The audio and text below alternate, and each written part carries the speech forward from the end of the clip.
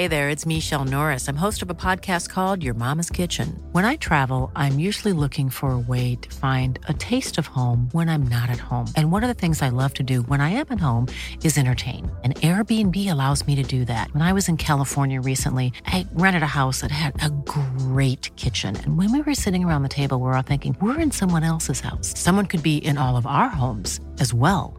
If you have a home, but you're not always at home, you have an Airbnb. Your home might be worth more than you think. Find out how much at airbnb.com/host. Hey, it's Ryan Reynolds, and I'm here with Keith, co-star of my upcoming film, If, only in theaters May 17th. Do you want to tell people the big news?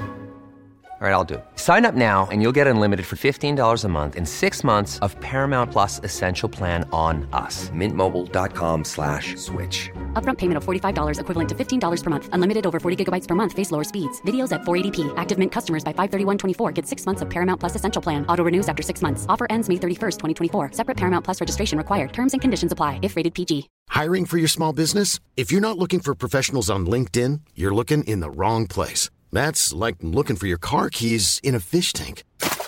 LinkedIn helps you hire professionals you can't find anywhere else, even those who aren't actively searching for a new job but might be open to the perfect role. In a given month, over 70% of LinkedIn users don't even visit other leading job sites. So start looking in the right place. With LinkedIn, you can hire professionals like a professional. Post your free job on linkedin.com/people today.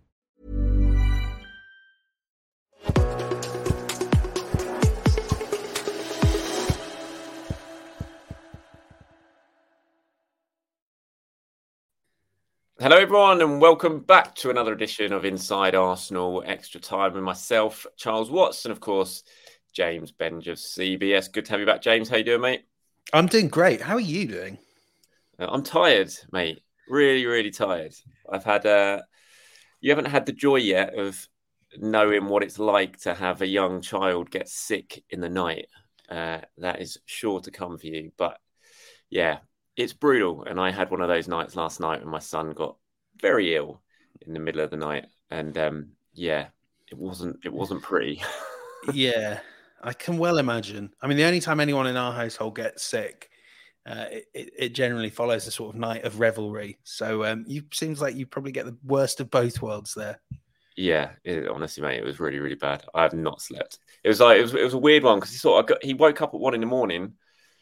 and then I was trying to get him back to sleep. I was lying on his bedroom floor trying to get him back to sleep. He wouldn't go to sleep, and he's in a bunk bed with his sister at the top. And I was like, "Oh, thank God she's at the top." Yeah, he was moving around so much. I was like, I've got to get him out of here because he's going to wake her up. Then it's going to be double as bad because she's going to be it. So I got him downstairs.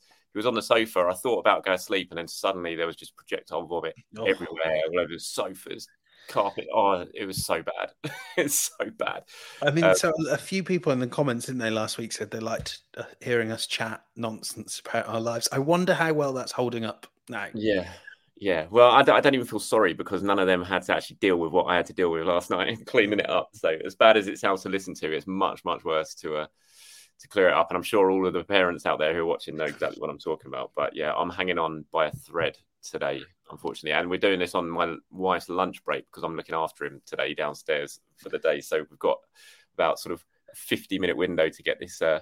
People say they want to get into football journalism. It's the glamour of the job, folks. The glamour, indeed. So yeah, aside from that, I'm not too bad. Still sort of getting over the disappointment of Sunday, really. I'm not as disappointed and as gutted as appears a lot of people are, because it seems like the world has ended after a 2-2 draw against Tottenham in the North London derby. So we'll certainly talk about that today, get your thoughts on it all and the reaction to it, the performances. Look ahead to Brentford, of course, Carabao Cup action this week. Are you excited about Carabao Cup? So I always have this thing. I've never seen Arsenal win the League Cup. Obviously, you know, there are bigger trophies I'd like to see Arsenal win first, but I'm a little too young to sort of remember the days of the cup doubles and all that. I was there. I saw Steve Morrow fall off Toney Adams' shoulder at Wembley. And one of the most that was so bizarre because this was like 93, obviously, and this was pre-mobiles and Twitter and anything. And so we were just all in Wembley, you know, the vast old Wembley. celebrating, and then suddenly it was like something's going on the pitch, and none of us, because it was so far away, it was like, what the hell's going on? It was such a bizarre end to a cup final, and no one had really having a clue what had happened from where we were, and not being able to get information like we would now. It was just a really, really bizarre day, bizarre one. That first competition that. I know. What finals we lost since then? Chelsea at Cardiff, the brawl of Cardiff, the City one, Birmingham. Oh my god, the Chelsea one stings because that was the one where, like, the print. You're like, oh yeah, fine. Arsenal's thrown it. He's played the kids, hasn't he? And then Walcott scores in like the 4th minute. Yeah, played really well. Played really good game. And we just got bullied by adults. Drogba, what a surprise!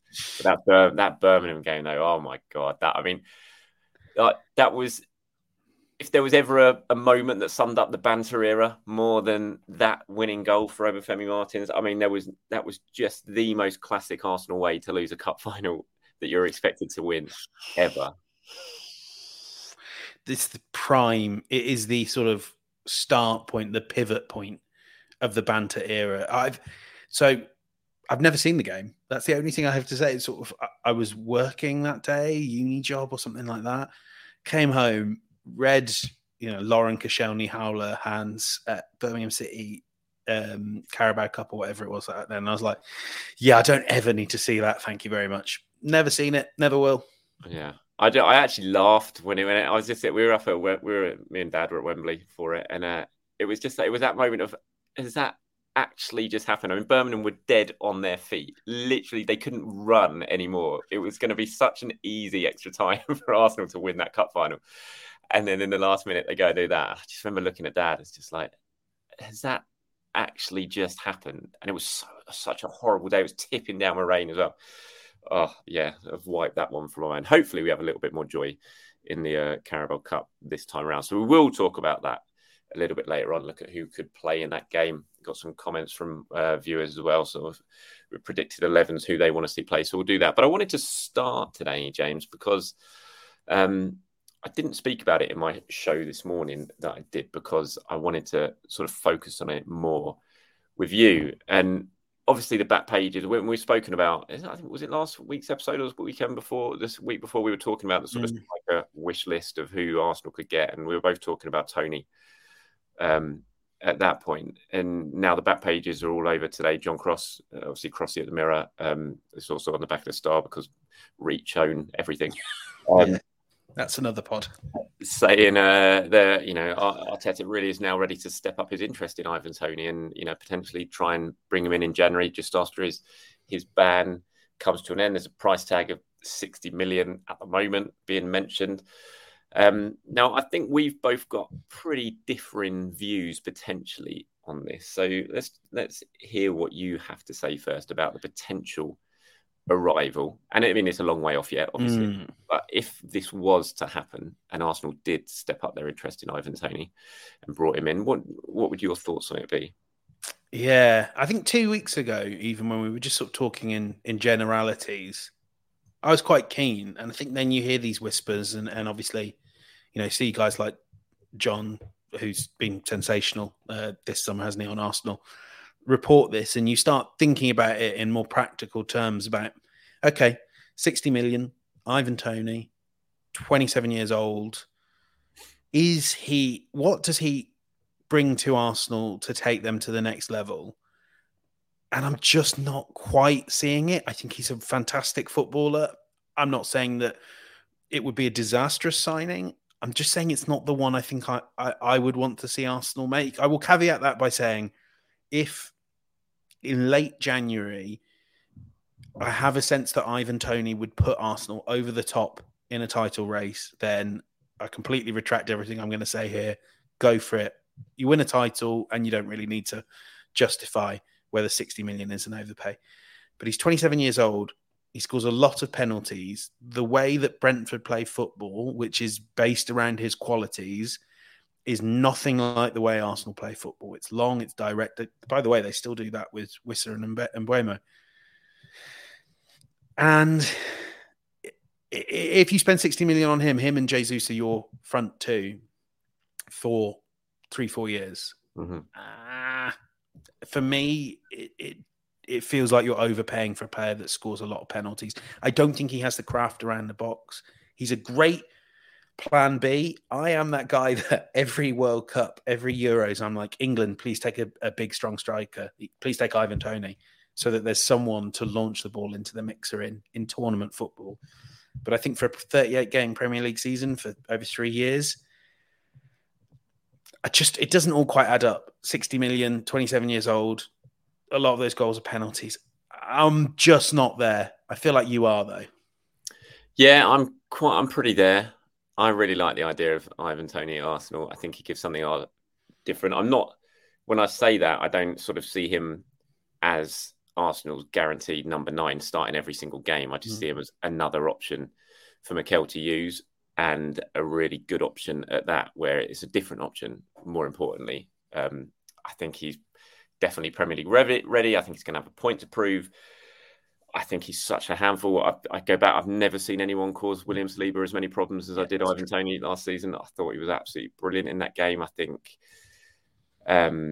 think he would just bring something a little bit different to the table that Arsenal need. And again, I'm not saying he should be Arsenal's guaranteed starter up front, but I just think he would give Arsenal a different option. And it's an expensive plan B, though. It is I'm not saying it's a plan B, though. I started looking at it more as a squad game, and it's like you pick and choose. We know what Arteta, what he says he's doing at the moment anyway, is, building a squad where he can pick and choose players depending on the opponent and stuff like that. So I don't really look at him as a plan B. I just look at him as another plan A for a certain game that Mikel might like. And he is expensive.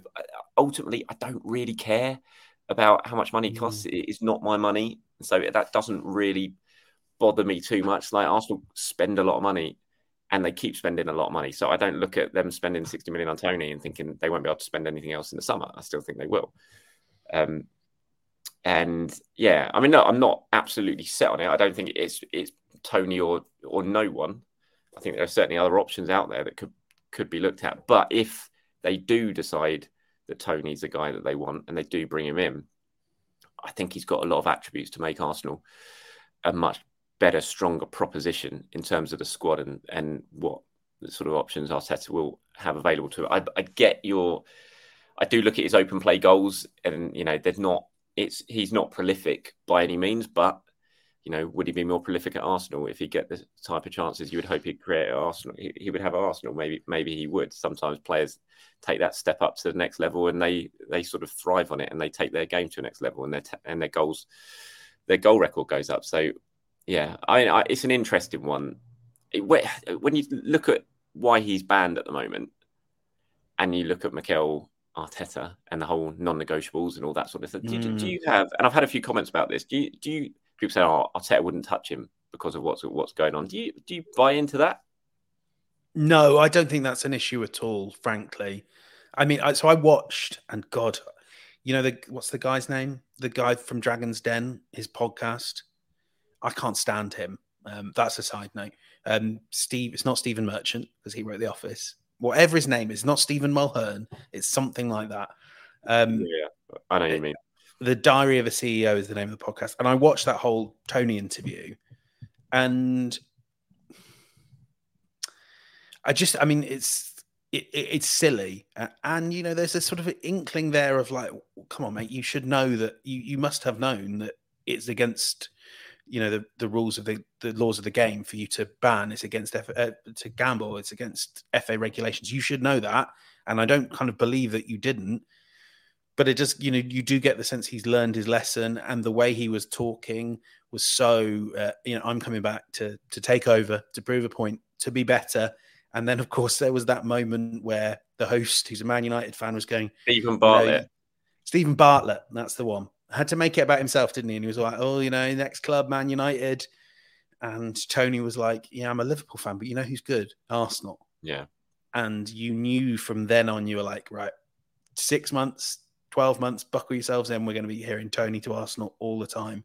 I thought that was really interesting. We spoke about that before, didn't we? Just where he deliberately turned that conversation to Arsenal out of, it was Bartley was clearly taking it down another route, and he just put in his head Toney very deliberately and spoke about Arsenal, which again gets my sort of senses up of, are we in a sort of Declan Rice situation where already a lot of work's going on behind the scenes to try and potentially get this to a position that when the window does open, that Arsenal are ready to move, and they are very much at the front of the queue for when the potential bidding war starts. They have been so good at that as late, with the players they really want. Because, we forget that Mudryk didn't happen, but it wasn't because Arsenal hadn't sold the project to Mykhailo Mudryk. I mean, I frankly got the sense, that he's almost like a hostage there at Chelsea, isn't he? Because he was so desperate to move to Arsenal because of the groundwork they put in. The same with Declan Rice, who pretty much didn't really push for Man City. But, and you do wonder, you're like, oh, there's this sort of weird thing, isn't there, between Toney and Arsenal going right the way back to that nice kickabout with the lads. Things like that. I really like that. He's got a bit of spike, a bit of aggro. He's going to be coming back, it sounds like, with a point to prove. So all that off-field stuff I like about Toney. That's the sort of things that I'm like, yeah, his character would fit really well in this Arsenal dressing room. I think, he would come with a point to prove, totally focused on Premier League titles. It's almost the on-field, if he was 23, 24, I'd be like, there's time there for Mikel Arteta to really hone him into the ultimate Arsenal striker.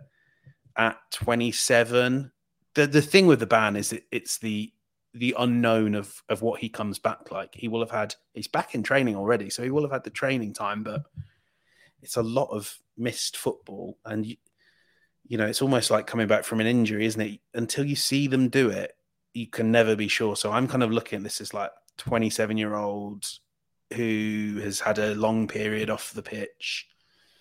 It feels like too much of a gamble at 60 million. A lot of this sort of talk about strikers has come off the back of the Derby draw at the weekend. Obviously, everyone's saying Arsenal need a striker. Nketiah was poor. Jesus missed a big chance. But I got a couple of comments here from viewers, Gunnar Philosopher and Gordon Patterson. And both of these comments here, if you're watching on YouTube, you can see it on the screen, sort of saying, look, striker isn't the biggest need. We've still yet to replace Xhaka. Obviously, Havertz hasn't hit the ground running yet. Whether he does, we'll have to wait and see. Smith Rowe's not really getting opportunities too much. So, no one's really stepped up and filled the Granit Xhaka void at the moment. And people are looking at that and saying that when you look at Arsenal's start to the season, the first 6 games of the season, that is potentially the big thing that is missing so far, and the thing that is just sort of ensuring that Arsenal aren't quite clicking as much as they were in the sort of start of last season. But when you look at it and you sort of focus ahead to January and what Arsenal might do to sort of try and get them, I don't know, over the line or make them a stronger proposition in the second half of the season, I still feel like I cannot imagine that they're going to dip back into the market for that sort of number 8 position. I think striker's certainly going to be ahead of that. They're going to still try and work with what they've got in that role. I think you're totally right. Arteta has sort of invested a lot of capital, both actual and his coaching stock in Kai Havertz. I think the thing that sort of nags in the back of your mind is when we talk about the alternative qualities that Toney could bring. How many of them would Havertz bring as the alternative number 9? He is tall. He wins his headers. He's a good outlet and he holds play up really well and then has that final pass. Of course, what he doesn't have at the moment and doesn't hugely feel like is coming right now is the confidence and fearlessness of a top striker. But I was, when the amid all this Toney talk, I have been thinking, could you take that money you'd spend on Toney and turn it into another midfielder and just a bit more variety? So sometimes Havertz will play that role, but sometimes you have your true Xhaka replacement, whoever that is. But I said, it seems like you're, I don't know. But then there's Vieira as well. I find it really hard to put my finger on where Arsenal need to sort of take that next step forward, because it feels like something's missing. Maybe I kidded myself. It was all Jesus against PSV. Maybe it is, maybe it isn't. It just feels like at the moment we're in kind of murky waters, and maybe I need to navigate. These comments, I think, are spot on. I think at the moment, what the Xhaka thing is clearly and not having Granit there, how well he played last season, how consistent he was last season, what he was doing in the final third last season, not having that now this season, it's clearly Arsenal are missing that because the player that they brought in to replace him isn't firing yet and isn't producing anything like what Granit did. And I'm not sitting there. I'm not, going to start and launch into a Havertz bashing moment by any means. But I think it's just blatantly obvious, isn't it, that the player Arsenal brought in to replace such a vital player of last season isn't performing yet, and so they're obviously going to struggle a little bit because of that. Hopefully it can sort of click and sort itself out, but at the moment I think that is definitely missing. I agree, Havertz can play in that 9 role, but I still think there's no comparison to me. If you got a choice between Toney and Kai Havertz playing as number 9, then there's only one winner there for me. We'll move into the derby now. It was a weird game on Sunday. I thought I thought Arsenal were great for 30 minutes or good for 30 minutes, maybe not great. I thought great. They were good. The pressing was unreal. It was, Tottenham couldn't get out of their half. They got the goal. The Jesus miss was such a massive moment in the game. That goes in 2-0. Arsenal win that game for me. It didn't. That seemed to have a big negative impact on Arsenal, and it had the complete opposite on Tottenham, who suddenly launched into their best spell of the game. Arsenal did what Arsenal do and failed to keep a clean sheet at the Emirates, let Tottenham back in the game. And then it was very, very different after that. The injuries at half-time, the replacements at half-time certainly changed things. And it was one of those games. I think at the end of it, I was kind of relieved that Arsenal hadn't lost, but I was also really disappointed that Arsenal hadn't won because they could have won. They got themselves in the position to win, and they just made stupid errors once again. And the reaction's been pretty mad, though. Like I've seen words like abomination and just like the Arteta out stuff. And no, I haven't actually seen any of that. Just people, maybe not saying Arteta out, but just saying Arteta's not the man. He's not, we're never going to win the league under him and all that sort of stuff. But just like absolutely slagging it. It's a North London derby. I mean, I'm just from a different era, but I just look at it. It's even when Arsenal were at their very best and Tottenham were properly rubbish, like they honestly were, you'd still have North London derbies where it would be a draw, and that's why everyone loves this game. It's what it's about. It's almost like a cup game, isn't it? Rather than it's the same with any derby. You're not guaranteed to win, and this Tottenham team are pretty decent. They're showing they're pretty decent, and I didn't come away from the ground as I was leaving thinking that's a disastrous result by any means. I was just disappointed that Arsenal hadn't won because I felt like they could have done, but. It's just, I don't know, some of the reaction to any drop points now is just, it just feels really, really over the top to me. But then I do also understand that if you're trying to win the title, which I guess, we're all hoping that could have happened this season or could happen this season, we know that you can barely afford to drop points because of who you're up against. And so there is that into it. But what were your thoughts sitting over in the press box? You were opposite me, obviously. I was in the stands. I think it was first North London derby. I was sitting in the stands, as in a. Well, how was that? We'll talk about the game, but how different was that as an experience? Well, it was very different, but you're quite near the away fans as well, aren't you? Right next to away fans, yeah. So it was great. It was great, but it was just weird because every time Arsenal, you thought you were on top, straight away almost, it was pegged back. So you never had that sort of. Time to enjoy it and rub Spurs' fans' noses in it, which is a little bit disappointing. So no, it was really good. It was great to be there again, but obviously, as I said, still left the stadium pretty frustrated that we hadn't taken all 3 points because although we didn't play at our best, it still feels like a game that Arsenal should have won. Yeah, frustration does really sum it up. I mean, you think some of the reactions wild about Arteta out. I mean, there seems to have been quite a significant James Benge out movement because I happen to have Bozo broken my streak. Yes, I mean what I would say there is I have actually been to a lot of North London derbies that Arsenal have won as well. I just missed a few. That was a brilliant. I've not heard Bozo. It's a great insult in a long time. That was a very good social media trolling. I thought Bozo. It just made me laugh. Obviously, not making me laugh that you're getting a load of dogs abuse. Media, but I just thought, what brilliant! Of all the words to pick, you go with both.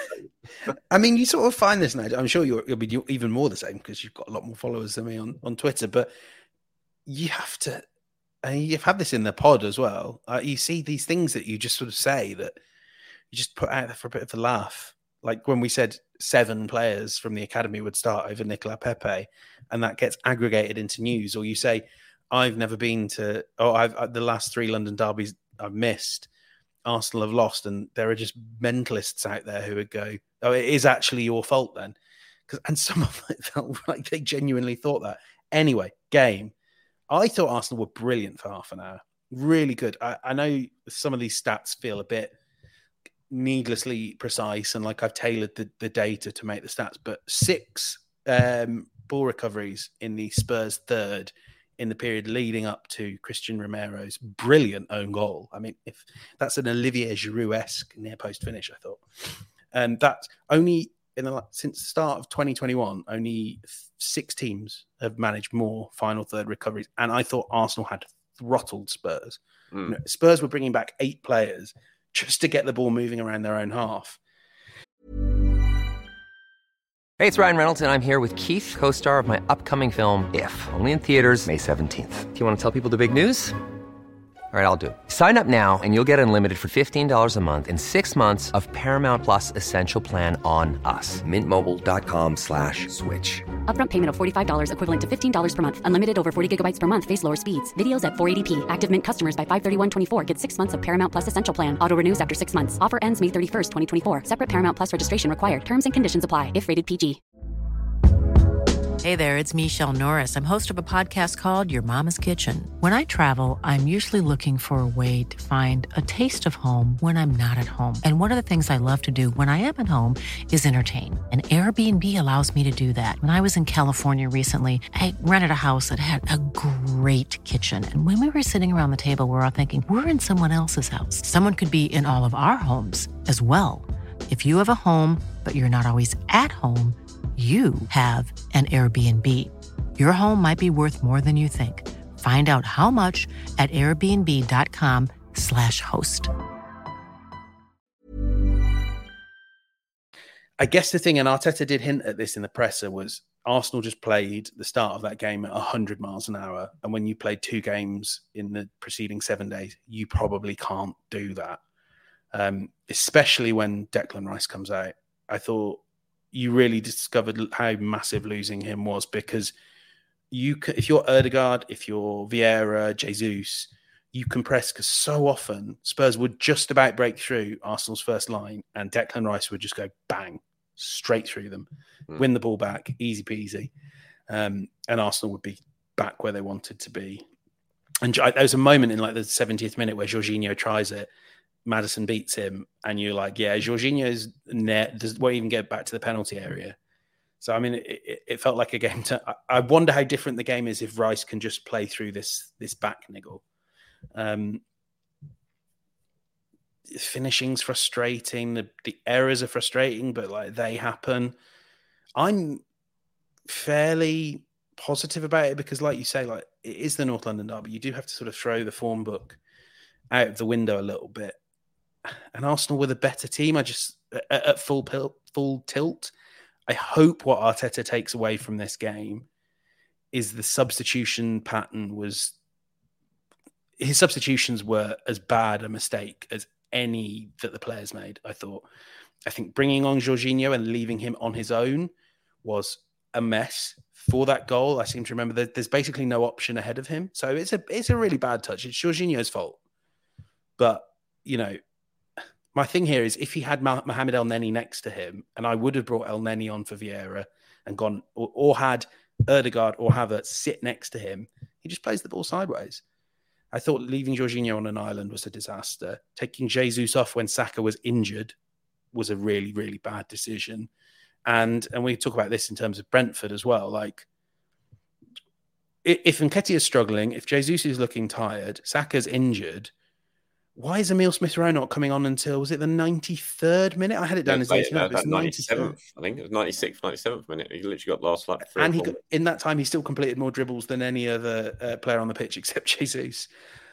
It's the substitutions from Arteta. It's been an issue we've been hammering him for, whilst praising him for so much else over the last 2-3 years.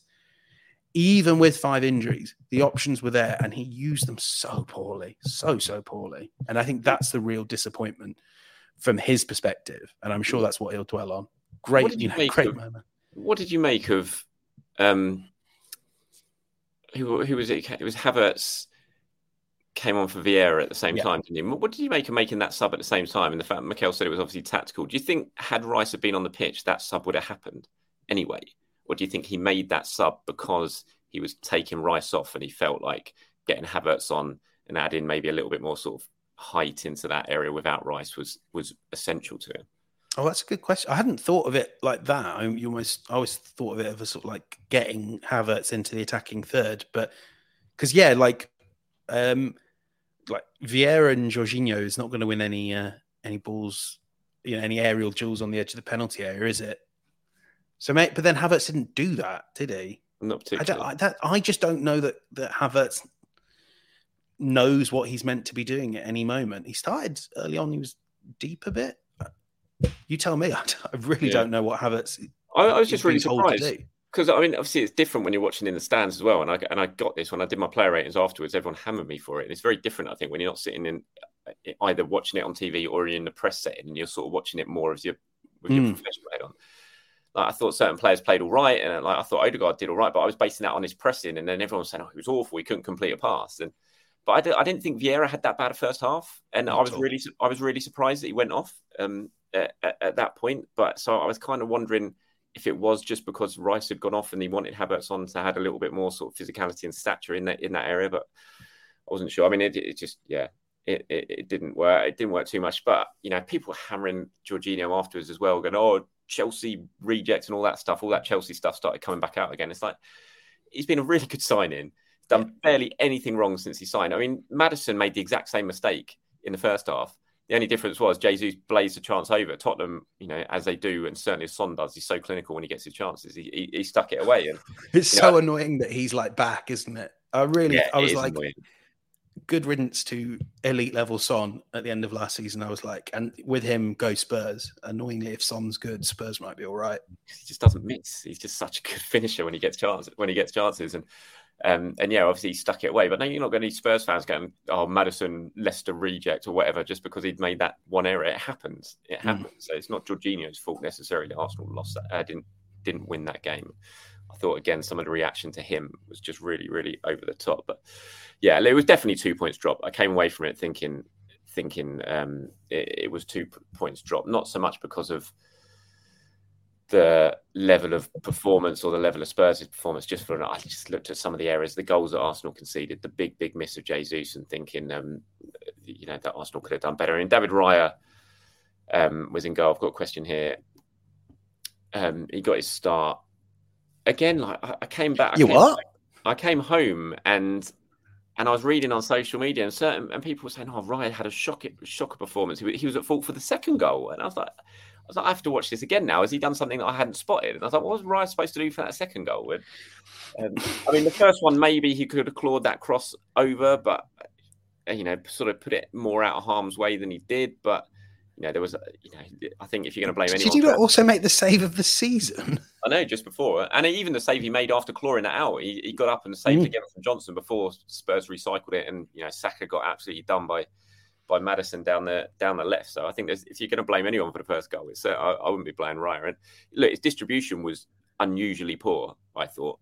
But I think that just went through the whole team. Arsenal couldn't really complete passes. I think you said that they were so good in that first half hour, how they pressed, and they did press really well. And Mikel was saying they played at 100 mile an hour, but it was almost like they played at that pace to get the ball, but once they got it, they couldn't calm themselves down enough to actually then play the way they wanted to play. It was all just so frenetic, so chaotic that they were just doing things in possession that they wouldn't usually do, and they were very, very slack. And I thought Raya was as well. And I think once a couple of passes went astray, nerves probably came in. It was a big day for him. But I don't look at that performance and think, "Oh, that's it for David Raya. Ramsdale should come back in now for that." I didn't think he did necessarily that much wrong. Although he's probably coming back in, isn't he? Well, he will for Brentford, obviously. But I imagine at Bournemouth at the weekend, it will certainly be Raya still. It feels a little bit like some of the standards now being set for Arsenal players by the people that we often hear from in the Arsenal fan base online are impossible for any player to reach. It's like, I mean, I know that, like, you know, Jorginho, it's the sort of area we'd pick on for years, but, you know, some slightly shonky passing from David Raya is not the reason Arsenal didn't win the North London derby. And it also doesn't mean he had a bad game. You know, you have to take this in totality and say, yes, it really could have been a lot better with the ball at his feet, but that save he made, and I know that Spurs scored pretty soon after, but like, let's remember the good stuff. It feels a lot like this at the moment within the Arsenal fan base. There's so much sort of picking at scabs and picking at like, oh, that wasn't perfect. I know that that's the standard City set for their player for their rivals is perfection, but sometimes that standard is just unachievable. And yeah, I can't believe people thought Raya had a bad game. It wasn't a great game. It's not a bad game. No. I mean, it's easy to forget that Arsenal are still unbeaten this season. Yeah. They played 6 in the league, won 4, drawn 2. They're only 1 point worse off than they were at this stage last season in the Premier League. They've obviously started the Champions League with thumping 4-0 home win. So it's not been a disastrous start to the season by any means. I just think the whole raised expectations, everything of what happened last season and what everyone was kind of hoping was going to happen this season, it just makes I think. Question for you, like, if you were at the start of the season, if you were thinking, you know, we all plot in our head how Arsenal win the league. How did you think it would happen? Did you think Arsenal would become a 97, 98 point team, or did you think they'd need a helping hand from City? No, I certainly didn't think there'd be a 97, 98 point team. I don't think that. No, I don't look at this team and seeing that. And yeah, I just think it's going to be a closer league, and I think more teams can take more points off the top teams. Obviously, no one did that really against City. Not too much. Liverpool obviously beat them at Anfield, but yeah, I just think more. It's going to be, and we're seeing it already actually with the quality. With you know, Spurs are obviously up there. They've improved. Liverpool are clearly showing signs of, you know, they could well really sort of mount a challenge this year, potentially for the title. You know, Brighton, you just cannot rule Brighton out. They're just doing superbly well, and just look a real team who are going to give anyone problems. So I think. Yeah, I don't look at Arsenal being a 97, 98 point team. I think if they're going to win the title... And we all said it. We all said early in the season, we said, by the time City come to the Emirates, because their fixture list has been pretty soft, we said it's really, really unlikely that Arsenal will be, you know, 3 points clear in the same way they were last season. 4 is like definitely not ideal. I'm sure Arteta would have hoped that someone somewhere along the way would have spoiled the day for City, but I think it felt eminently possible that they would like just roll out 6 wins from 6, that Arsenal would be around the 14-point mark. And I know the way they've got there has not been as swashbuckling, and there's not been as many shots and goals as people might like, but like exactly like you're saying, a bit of perspective here, guys. It's okay. Yeah, it's not terrible by any means. And there are a lot of injuries that Arsenal are struggling with at the moment, which has to be taken into account. Brentford tomorrow night, it's obviously going to be lots of changes, no doubt about it, in terms of who could play. You know, I've just brought Emile Smith-Rowe up onto the screen, who I'm desperately hoping gets a start. Do you know when he last started the game? Oh, God. Emile Smith-Rowe, last Arsenal start. Well, it wasn't last season, so... No. Oh, God, I don't even know. It must be back towards the Chelsea game that he scored at Stamford Bridge, around there in that season when they were going for the top 4. A little later on, and it's not a game you're going to want reminding of. May 2022, Newcastle away. Yeah, Newcastle away. God, there you go. So, yeah, I'm really hoping he gets a start, and I'm not the only one. It's like, here's Richardson. If ESR doesn't start against Brentford, I'll be really annoyed. Can't believe he's not getting more game time. You know, lots of people are saying that. I've got one here from I can't even pronounce that name, apologies for that. But look, this is the team he wants to see tomorrow night. Obviously, Ramsdale, Tommy, Gabriel, Kivior, Cedric, El Neni, Jorginho, Fabio, Reece, Kai, and Smith-Rowe. You know, I think he's definitely going to make changes. 100%. We're not going to see too strong a team out there in terms of what we're used to in the Premier League. But what's the sort of team that you'd like to see on Wednesday night, or you're expecting?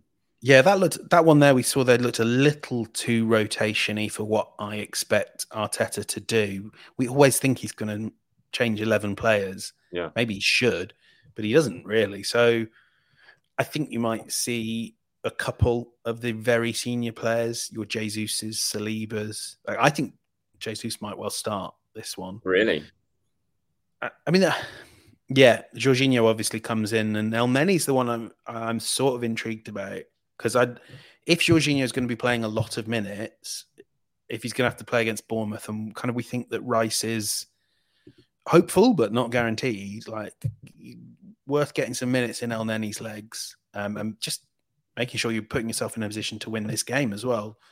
I mean, Tom, this is the game where the defense feels quite light. I guess maybe you'll see Kivior left back, I wonder. See, I wonder if you see Kivior left back and one of the two main guys starts, and you could potentially use Cedric at right back, or even if could we see a Raul Walters, someone like that potentially?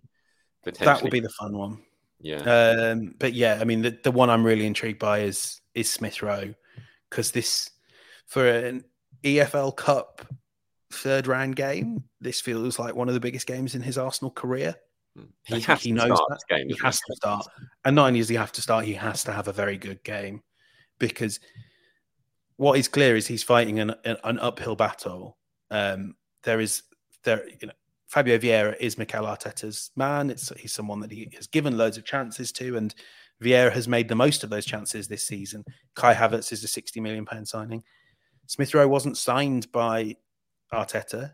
I think Arteta would probably admit he owes Smith Rowe a huge, huge dose of gratitude for that game against Chelsea. I mean, don't forget, go right the way back to the start of Smith Rowe's Arsenal breakout. If Willian I was reading this in your book, if Willian's fit, Willian plays that game. And yeah, was he ill or something? I can't remember what it was. Yeah. I wrote about it. It was something very minor, wasn't it? Because it happened on that morning. And so I think that there has often been a sense that Smith Rowe has to fight this battle to convince Arteta that he is worthy of a spot. And also, I think this is just from an Arsenal perspective. If I were Edu, I would be saying, look, you told Smith Rowe in the summer, and you told Smith Rowe's rep camp, he's going nowhere. So that's a player that 2 years ago we were saying we wouldn't even have a conversation with Aston Villa if they weren't bidding £70 million. Don't you spoil this asset. Don't you give us another Kieran Tierney, a player that could have been worth 40 million that we're having to loan out. Mm-hmm. So I think there should actually be pressure on Arteta. There's hardly ever pressure on Arteta from above, is there? But there should be pressure on Arteta. Get the most out of this player. It doesn't have to be playing him in the Premier League week in, week out. But let's not let a valuable asset and a talented player waste away. Because, so what do you think? Biggest game of his career since the Chelsea game? Well, I mean, it's right up there, like you said, but it almost feels like it's unfair pressure on him, isn't it? He hasn't started a game in over a season, and yet it's like, he's got to play well. He has to play well, otherwise he's not going to get another look in. And I just think that's just really not fair on him, is it? And again, it's down to Arteta just to find more opportunities for him to play, so there's not so much pressure on any, this kind of chance that he has, because it's very, very hard for a player to come in under huge amounts of pressure to perform. And to do it, I mean, just look at Kai Havertz at the moment as the pressure's growing on him week in, week out. Would you be starting Kai in this game? I think he might. I think he'll be looking at it. I mean, he knows that Havertz has got to do something soon. He knows, just for Arsenal's sake, but for Havertz's sake as well, and his confidence. He needs a big moment. He just needs a goal, something to spark him into life. And you want to give him more opportunities and not to do that. And I look at this game. He didn't start at the weekend, obviously. I don't think he necessarily starts against Bournemouth this weekend in the Premier League. So I think he's probably going to start Havertz. I think he probably plays. Yeah, so maybe I'm wrong on Jesus. And I think you hit the key word there is confidence. And I just want to give him so many opportunities to turn it around, because none of it feels unfixable with Havertz. I think there are, he has to adapt to a very particular position, but above all else, I just want to. He doesn't ever seem to be playing with a smile on his face. He's got a weight of the world on his shoulders, isn't it? Yeah, he looks like that. it feels like he's brought what came from Chelsea with him, and he just needs a sort of a real sense of a fresh start. So, yeah, there's probably not a better chance to get that than against the Brentford team that I guess you hope would be rotated if you're Arteta. I mean, God, if it's not, it could be a dispiriting day for him. And that almost the worry is it could get worse. But right now you've got to give it chances to get better. So yeah, take back what I was saying about Jesus. Get Havertz in there, get him, even if it's not his position. He's looked better as a 9. I'd like to see that and see if he can spark from there. Yeah, I think so. I really hope he doesn't start in that left 8 role and Smith Rowe's on the bench. I'd just be really, really annoyed.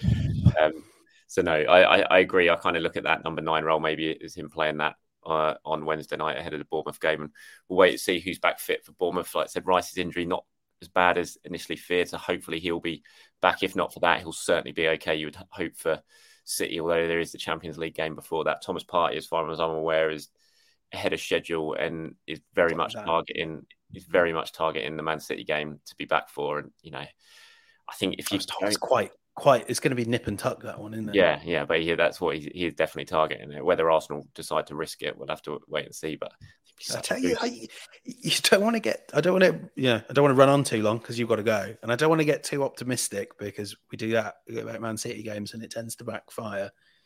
If you could have a midfield 3 of Partey, Rice, and Ødegaard coming up against a midfield that won't have Rodri, I'm letting myself hope.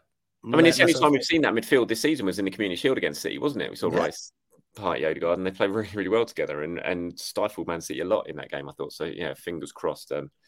But that's one maybe for next week's show. I've just realised I've used the wrong logo today. We've got the old Inside Arsenal at the top.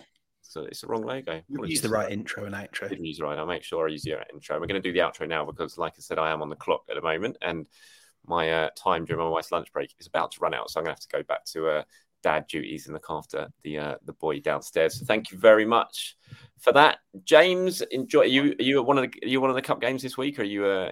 I'm going to the GTEC or whatever you call it. I'm going to Brentford. It'll be fun. You there? You way end?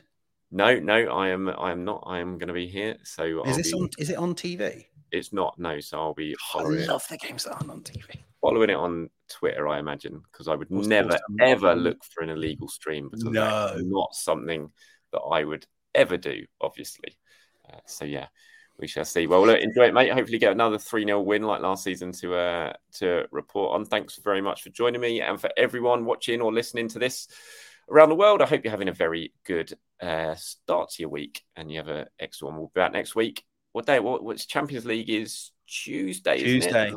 Tuesday. So we're probably not going to do it on Tuesday. I imagine we'll probably have to move it to Wednesday. Makes sense to move it to Wednesday, doesn't it? And then we can react, hopefully, to another Champions League win and certainly start to look forward to that huge game against Manchester City a few days after that. Cheers, mate. Have a good day. I'll speak to you soon. Cheers. See you next week.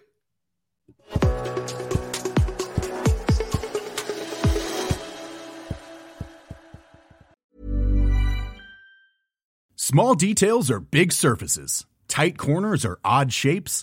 Flat, rounded, textured, or tall. Whatever your next project, there's a spray paint pattern that's just right. Because Rust-Oleum's new Custom Spray 5-in-1 gives you control with 5 different spray patterns. So you can tackle nooks, crannies, edges, and curves without worrying about drips, runs, uneven coverage, or anything else. Custom Spray 5-in-1.